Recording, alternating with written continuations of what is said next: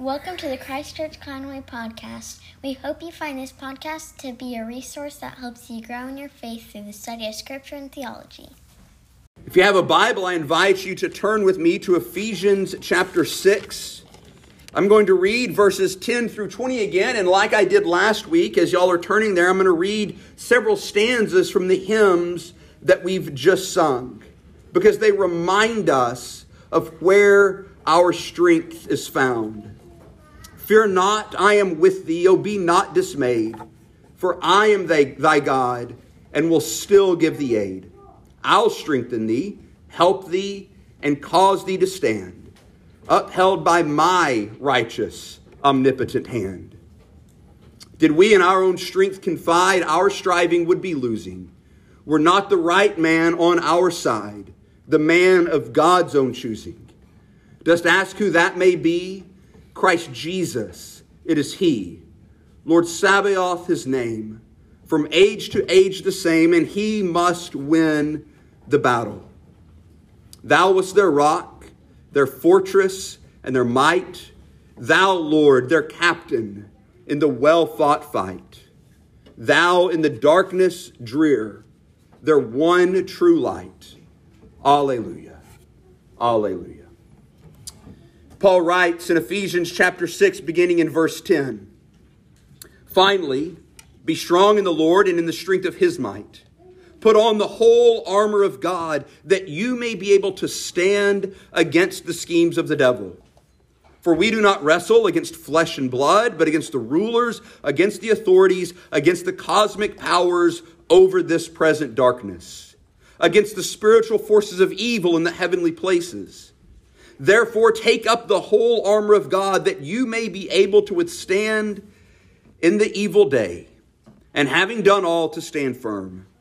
Stand therefore, having fastened on the belt of truth, and having put on the breastplate of righteousness, and as shoes for your feet, having put on the readiness given by the gospel of peace. In all circumstances, take up the shield of faith, with which you can extinguish all the flaming darts of the evil one.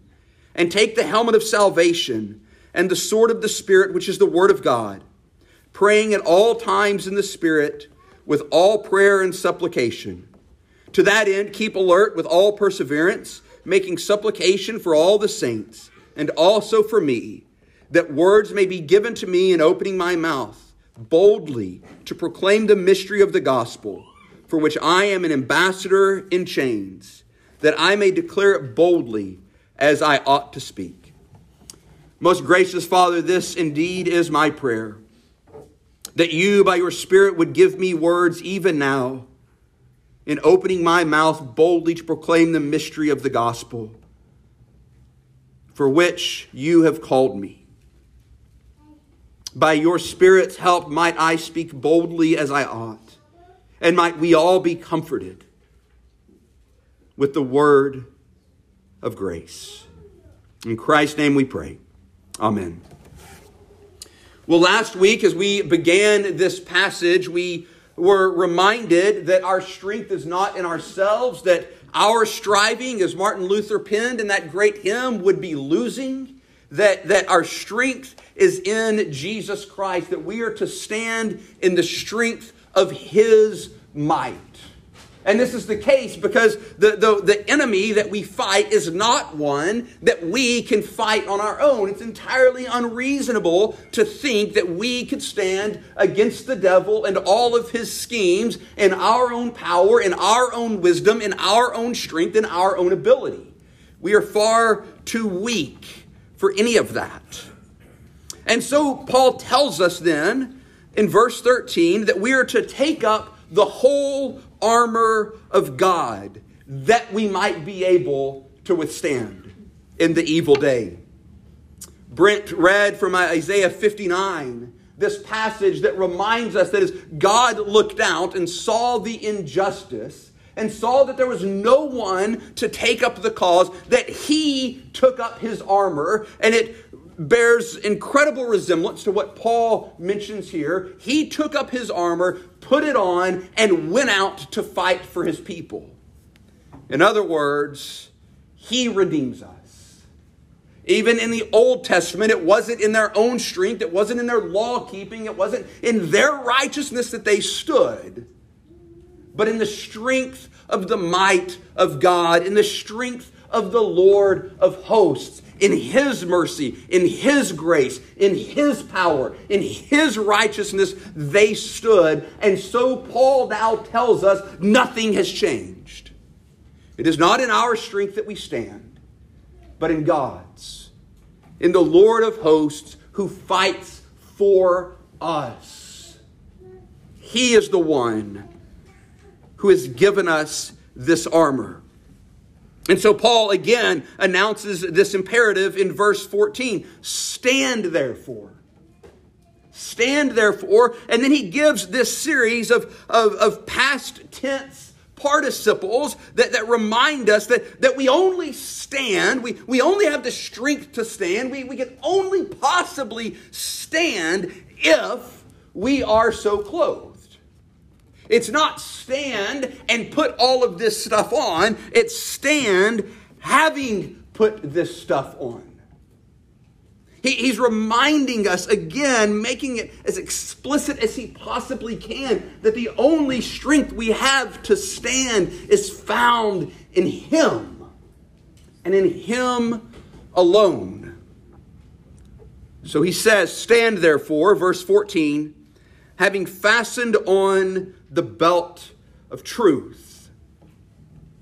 This idea of having fastened on or having girded up your loins, having gathered up all the cloth of your clothing so that you can move swiftly in battle, reminds us of what Luke said in chapter 12. Stay dressed for action and keep your lamp burning.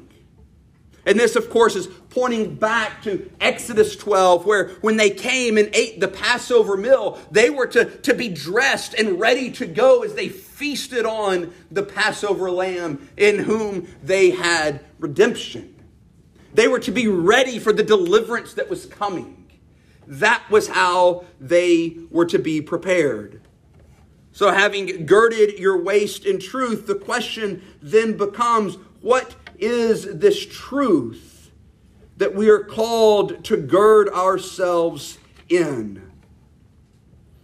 When we go back to Ephesians chapter 1, verse 13, we read this. In Him also, when you heard the word of truth, the gospel of your salvation, and believed in Him, were sealed with the promised Holy Spirit. And in chapter 4, beginning in verse 20, we read, but that is not the way you learned Christ, assuming that you heard about Him and were taught in Him as the truth is in Jesus. As we look at how Paul is dealing with truth, specifically in Ephesians, but this is broader in his writings, the truth that he has in mind here, that we are to gird about our waist, is the gospel of Jesus Christ. That's what we're to prepare ourselves with. That's what we're to tie ourselves up with, that we might be ready for battle. It's the truth of Christ, the truth of the gospel of our salvation. Paul is again reminding us in each of these pieces of armor that the strength that we have comes from God Himself, from Christ our Redeemer. And so he tells us, essentially, dress yourself in Jesus. Put on the new self that He has created after the image and likeness of God in true righteousness and true holiness. That's what this belt of truth is. The gospel of Jesus Christ. Why do we need to gird our waist with this truth? Well, remember what we talked about last week, what the schemes of the devil are. They're deceit, their temptation, they're stealing the word from us, their oppression, it's sin, it's accusation. And what we need to confront all of that is to be girded in the truth of the gospel, that when we hear his deception, when we hear his accusations, when we hear him coming against us with all of these words, that we can say, no, this is the truth. I have been bought by the blood of the Lamb. I stand fast in him, and none of your accusations can stand against me. As John puts it in 1 John chapter 2, I'm writing these things to you so that you may not sin, but if anyone does sin, we have an advocate with the Father, Jesus Christ the righteous. He is the one who speaks about us what is true. What we need to hear louder than the devil's accusations is Christ's proclamation that you are forgiven, that your sins have been washed away, that you stand in him, that no one will take any of those whom his Father gave to him. That is the truth we need to hear when the devil comes with all of his schemes. And so Paul says, wrap it around your waist. It's an indispensable piece of armor. Stand therefore, having fastened on the belt of truth and having put on the breastplate of righteousness. Here we must be careful. There is a temptation, and indeed many point to this as saying, here's where your good works come in. Here's where you be righteous. And this is one way that you protect yourself, is by you doing righteous things. That is the breastplate. However, we run into a significant problem when we try to put this idea of our righteous works protecting us back into the context of Scripture.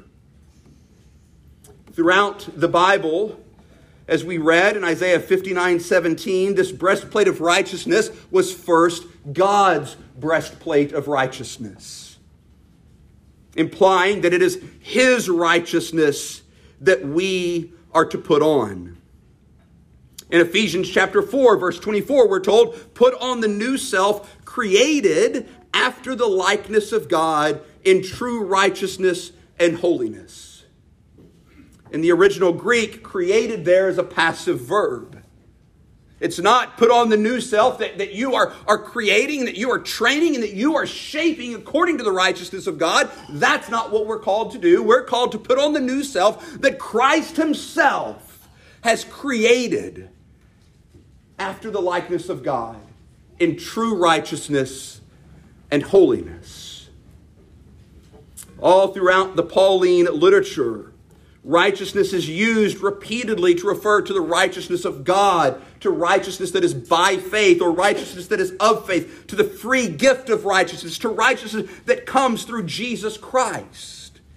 And frequently, Paul contrasts the righteousness of the law with the righteousness of faith. For instance, in Philippians 3:9, we read, not having a righteousness of my own that comes from the law, but that which comes through faith in Christ, the righteousness from God that depends on faith. Paul is not calling us here to go out and defend ourselves by being good.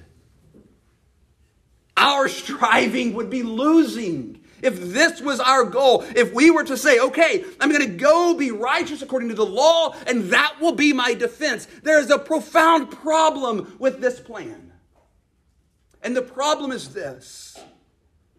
Still, this side of glory, we are at war with our very own flesh. Still, this side of glory, we are capable of sinning. Still, this side of glory, we fail.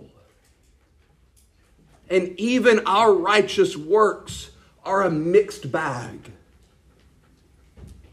Every one of us knows those moments where perhaps there's been some situation that we needed to step into and help, and we stepped into it and helped. And in the back of our mind, though, there was this voice wondering, is anybody noticing?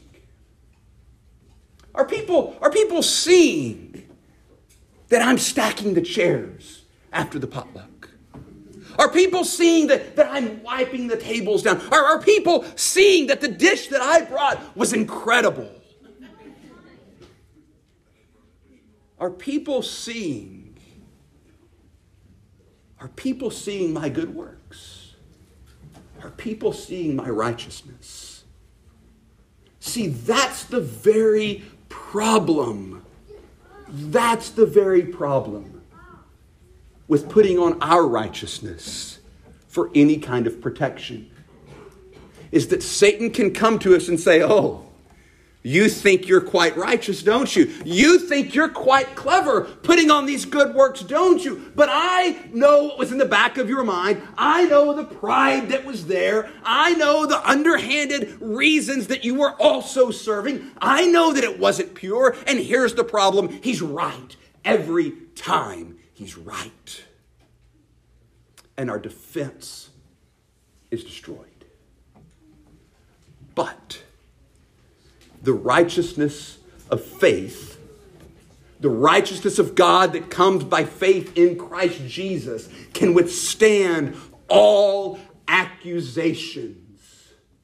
Paul is not telling us here, put on your good works. He's telling us here, put on the righteousness of Jesus Christ by faith. Dress yourself in Him and His righteousness. Be strong in the strength of His might. And Satan will come with the accusations. Oh, but you're such a mixed bag. Oh, but you failed in this way. Oh, but you went to that website again. Oh, but you drank too much once again. Oh, but you've done this and this and this. And he'll be right about us, but he'll be entirely wrong about Jesus and His righteousness in which we are clothed. And he will have nothing to say to us. Because we are defined in Christ, not by our righteousness, but by the righteousness of Jesus, credited to our account and received only by faith. Put that on. Don't dare put on your own righteousness. It will fail. It will fail every time. But not the righteousness of Christ. Verse 15, and as shoes for your feet, having put on the readiness given by the gospel of peace. Once again, we have this idea of readiness that comes back to Exodus chapter 12, where they're eating the Passover meal, ready for the redemption that God was going to bring, that He had promised to bring His people, that He would deliver them from Egypt with great wealth as they plundered the Egyptians. And He said, here's how you eat the Passover meal, dressed with your staff in hand and your sandals on your feet, ready to go. This is what the gospel does for us. It prepares us. It makes us ready to stand. It makes us ready to walk in the deliverance that He has given us. Do we see once again that it is the gospel that provides peace and readiness in every circumstance, because it provides hope, security, and identity for us in Jesus Christ by freeing us from our sin and by freeing us from the curse of death and uniting us to Jesus Christ. Are we seeing the pattern yet? That we are entirely dependent on Jesus. That what God is calling us to dress ourselves in through Paul in this passage is nothing less than Him and His Son and His armor that He first took up for us and now gives to us for our defense, that we might stand in the strength of His might. So shoe your feet with the readiness given by the gospel of peace. In all circumstances, take up the shield of faith with which you can extinguish all the flaming darts of the evil one. Here again, we're driven back to faith. We're driven back to these gospel ideas. We're driven back to weapons that we passively are protected by. You just stand behind the shield and it protects you. The Roman shield that would have been in view here was a 4-foot wooden plank that was covered in leather that would be soaked in water before they went into battle, so that when flaming arrows that they used were shot and they hit these soaked shields, that they wouldn't catch the whole thing on fire. And you could have a whole battalion with a wall around them and a roof above them of these shields being entirely protected. Paul says this is our faith. Do you trust Jesus Christ that He has you? Do you trust Him that He will keep you, that He will not lose you? When He says in John chapter 6, all that the Father has given me, all that the Father has given me, I will lose none. What Paul is calling us to here is to believe that. In the throes of battle, in the face of persecution, in the face of temptation, in the face of suffering, in the face of struggling, believe that God has me. Christ will keep me. Exercise that faith by the Spirit. That is our defense. All of these, all 4 of these, driving us back to the gospel of Jesus Christ. Not driving us to ourselves, not driving us to our good works, not driving us to our strength or our power or our ability, driving us away from ourselves to our Savior. Lord Sabaoth, His name. The Lord of hosts, the Lord of armies. That is the one in whom we stand. The one who stood for us. He is our strength. That's what Paul drives us to here in the closing of this letter. Find your strength in Him. Find your protection in Him. He continues in verse 17. And take up the helmet of salvation. The key piece of armor, something that protects your head. A shot to the head is obviously a deadly blow. And so what does he say to put on? The helmet of salvation. Do we see once again he's driving us to the gospel? Because our salvation has nothing to do with us. We contribute nothing to our salvation other than the need to be saved. That's it.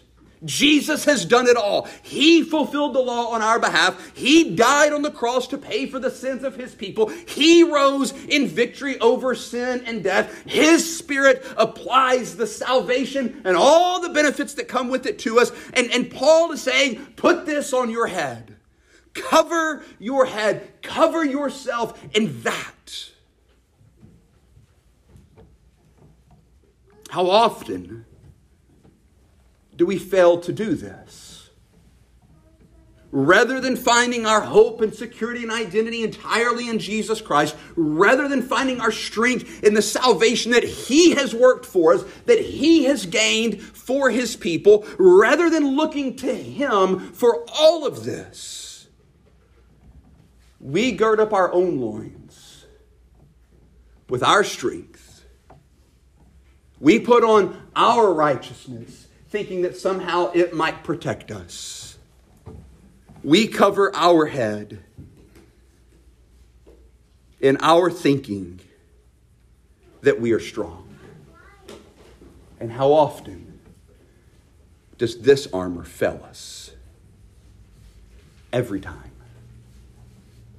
And so Paul gives us something entirely different. Jesus, the Son of God, and His righteousness in Him, and His salvation in Him. And Paul says, put that on. And having put it on, stand. do you see that the only way to stand against the devil's schemes is dressed in Jesus? There is no other way. Next, Paul gives us in verse 17, in the second half, the only offensive weapon that is found. And take up the sword of the Spirit, which is the Word of God. Here we have the one offensive weapon in the entire list, this sword of the Spirit. But what we find is, once again, it drives us back to Christ. It drives us back to the one who is the Word of God. It drives us back to Scripture. It drives us back to that which Jesus himself clung to and used and employed in his temptation with the devil. Answering every temptation again and again with a quote from God's holy word. Because this word is what speaks the truth about who Christ is and who we are in him. And if we are going to answer the schemes of the devil, if we're going to answer the accusations, if we're going to see clearly through the deception, it will only be by the word of God. No other way. It will only be by the work of the Spirit in us. And what did Jesus tell his disciples in the farewell discourse that the Spirit would do? He would call to your mind all that I have taught you. See, the Spirit doesn't lead us away from the Word of God. He leads us back to the very Word of God. For he is God and he can't contradict himself. And so Paul says, take up that. And if you must fight, if there must be an offensive blow, use the Word of God. Stand strong with that. It will win. It will cut. It is sharper than any two-edged sword. Take it up in your hand and nothing else. No wisdom of this world. No empty philosophies by which we are so easily deceived. But the very Word of God. Stand clothed in his armor, clinging to his word. Then he adds, verse 18, praying at all times in the Spirit with all prayer and supplication. Again, it shows us our dependence. For what is prayer but falling in utter dependence before God and calling on him for help? And how can we do this but with the help of the Spirit? For so often in the throes of these sufferings and persecutions and trials and struggles and accusations and deceptions, as Paul tells us in Romans 8, we don't even know what to pray. But the Spirit is there, interceding for us with groanings too deep for words. And Paul says, go to God this way. Go to God in the one who searches men's hearts. Go to God in the one who knows the Father's will. Go to him at all times, in all prayer and supplication. That's what Paul is calling us to. At every point, it is dependence on Jesus Christ and his Spirit to work for us. That, my friends, is the normal Christian life. The victory that we have, the victory that we walk in, is not a victory that we gain. It is not a victory that we earn. It is not a victory that we accomplish. It is one that Jesus has accomplished for us. And that's what Paul is trying to get us to see. That if we will stand, it will only be in Jesus. But if we stand in him, having clothed ourselves in all of these different ways that he comes at it with the gospel of Jesus Christ, we will certainly stand. This is how we're to clothe ourselves.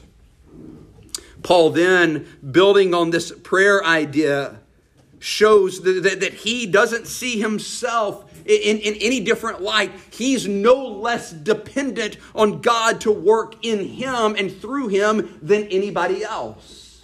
This is a reminder that there aren't those who are so mighty in the Lord, who are so mighty in faith, who are so mighty in righteousness that somehow they're less dependent on Jesus. No, even the Apostle Paul here says, to that end, keep alert with all perseverance, making supplication for all the saints, and also for me. And also for me. Paul, who tells us in Philippians, as to the law, I'm blameless. He had done all the things. He had made the sacrifices. He had kept the rules.